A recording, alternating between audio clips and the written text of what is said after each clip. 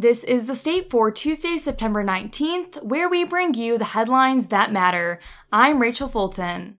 For our first headline of the day, focusing on community news, since 1870, the Spartan Marching Band has been synonymous with Spartan pride and game day, but honing their craft takes more time than many would think.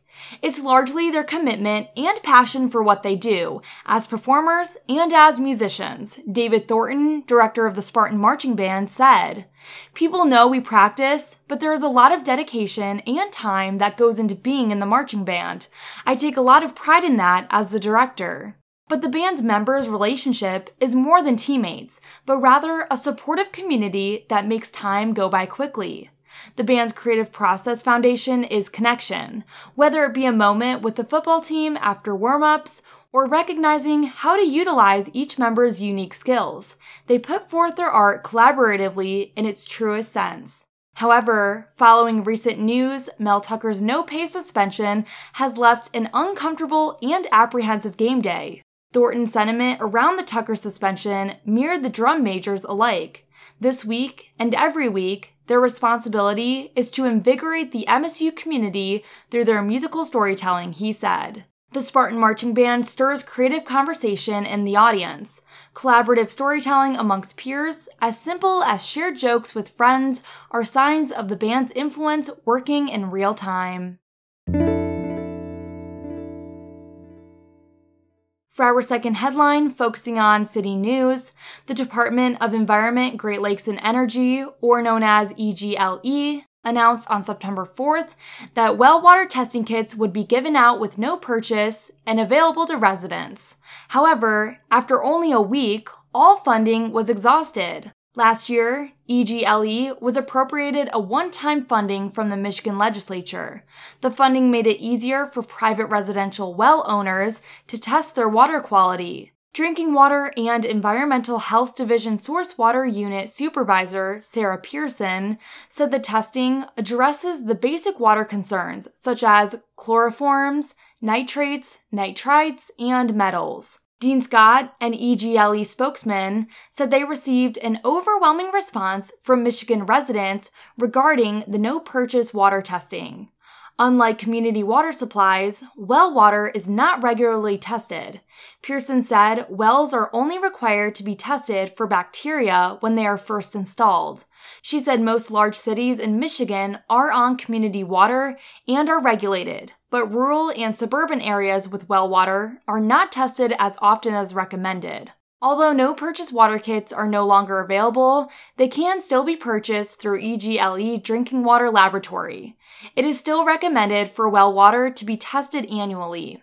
Water quality in Michigan is overall quite good. Pearson said there are some areas that have naturally occurring high arsenic levels, such as Michigan's Thumb area. This is due to the geology in the area, one of the influential factors of well water quality. Pearson said there is surety in the water coming from community supplies, but not for wells. She also said the difference between community and well sources should be quite comparable. For our final headline, focusing on campus news, students, family, alumni, and faculty will join Michigan State University in the celebration of Homecoming 2023 with a host of events. The festivities began yesterday and will run through Sunday, September 24th. Today, to celebrate the start of fall, MSU will host a student brunch from 10 a.m. to noon in the Beaumont Tower courtyard. MSU's Tower Guard and members of the College of Music will also be hosting a tour showcasing Beaumont Tower's history. For tomorrow, the 8th annual Exercise is Medicine on Campus Healthy Homecoming Walk will be from 8 a.m. to 2 p.m. at Demonstration Hall Field. Next, the MSU Downtown Coaches Club will host a dinner event at Reno's East to hear from football team representatives. The event will take place from 5 p.m. to 7 p.m. Also, from 6:30 to 8:30 p.m., Trivia with Zeke will be available to all students at the MSU Union Ballroom.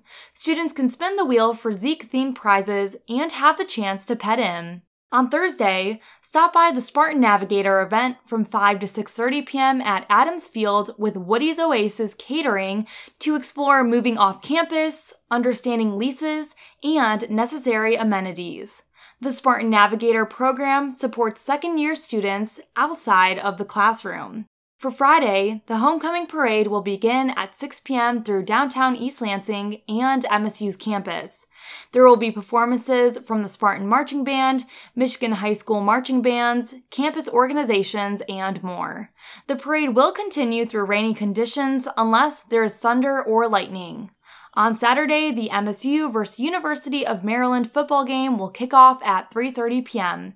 And finally, homecoming week will come to a close on Sunday with an interactive music, art, and science experience at the Botanical Garden. The Music and the Garden event will span from 1 to 4 p.m., featuring performances from the MSU College of Music groups and ensembles at 2 p.m. For a full list of homecoming events and specific times, you can visit the official Michigan State University events calendar online. And before we end our episode, today's weather forecast is predicting sunshine and clouds mixed with a high of 70 and a low of 56. Thank you for joining us for The State, produced by the State News and Impact 89 FM. You can find us online at statenews.com and impact89fm.org. And we'll be back tomorrow with more.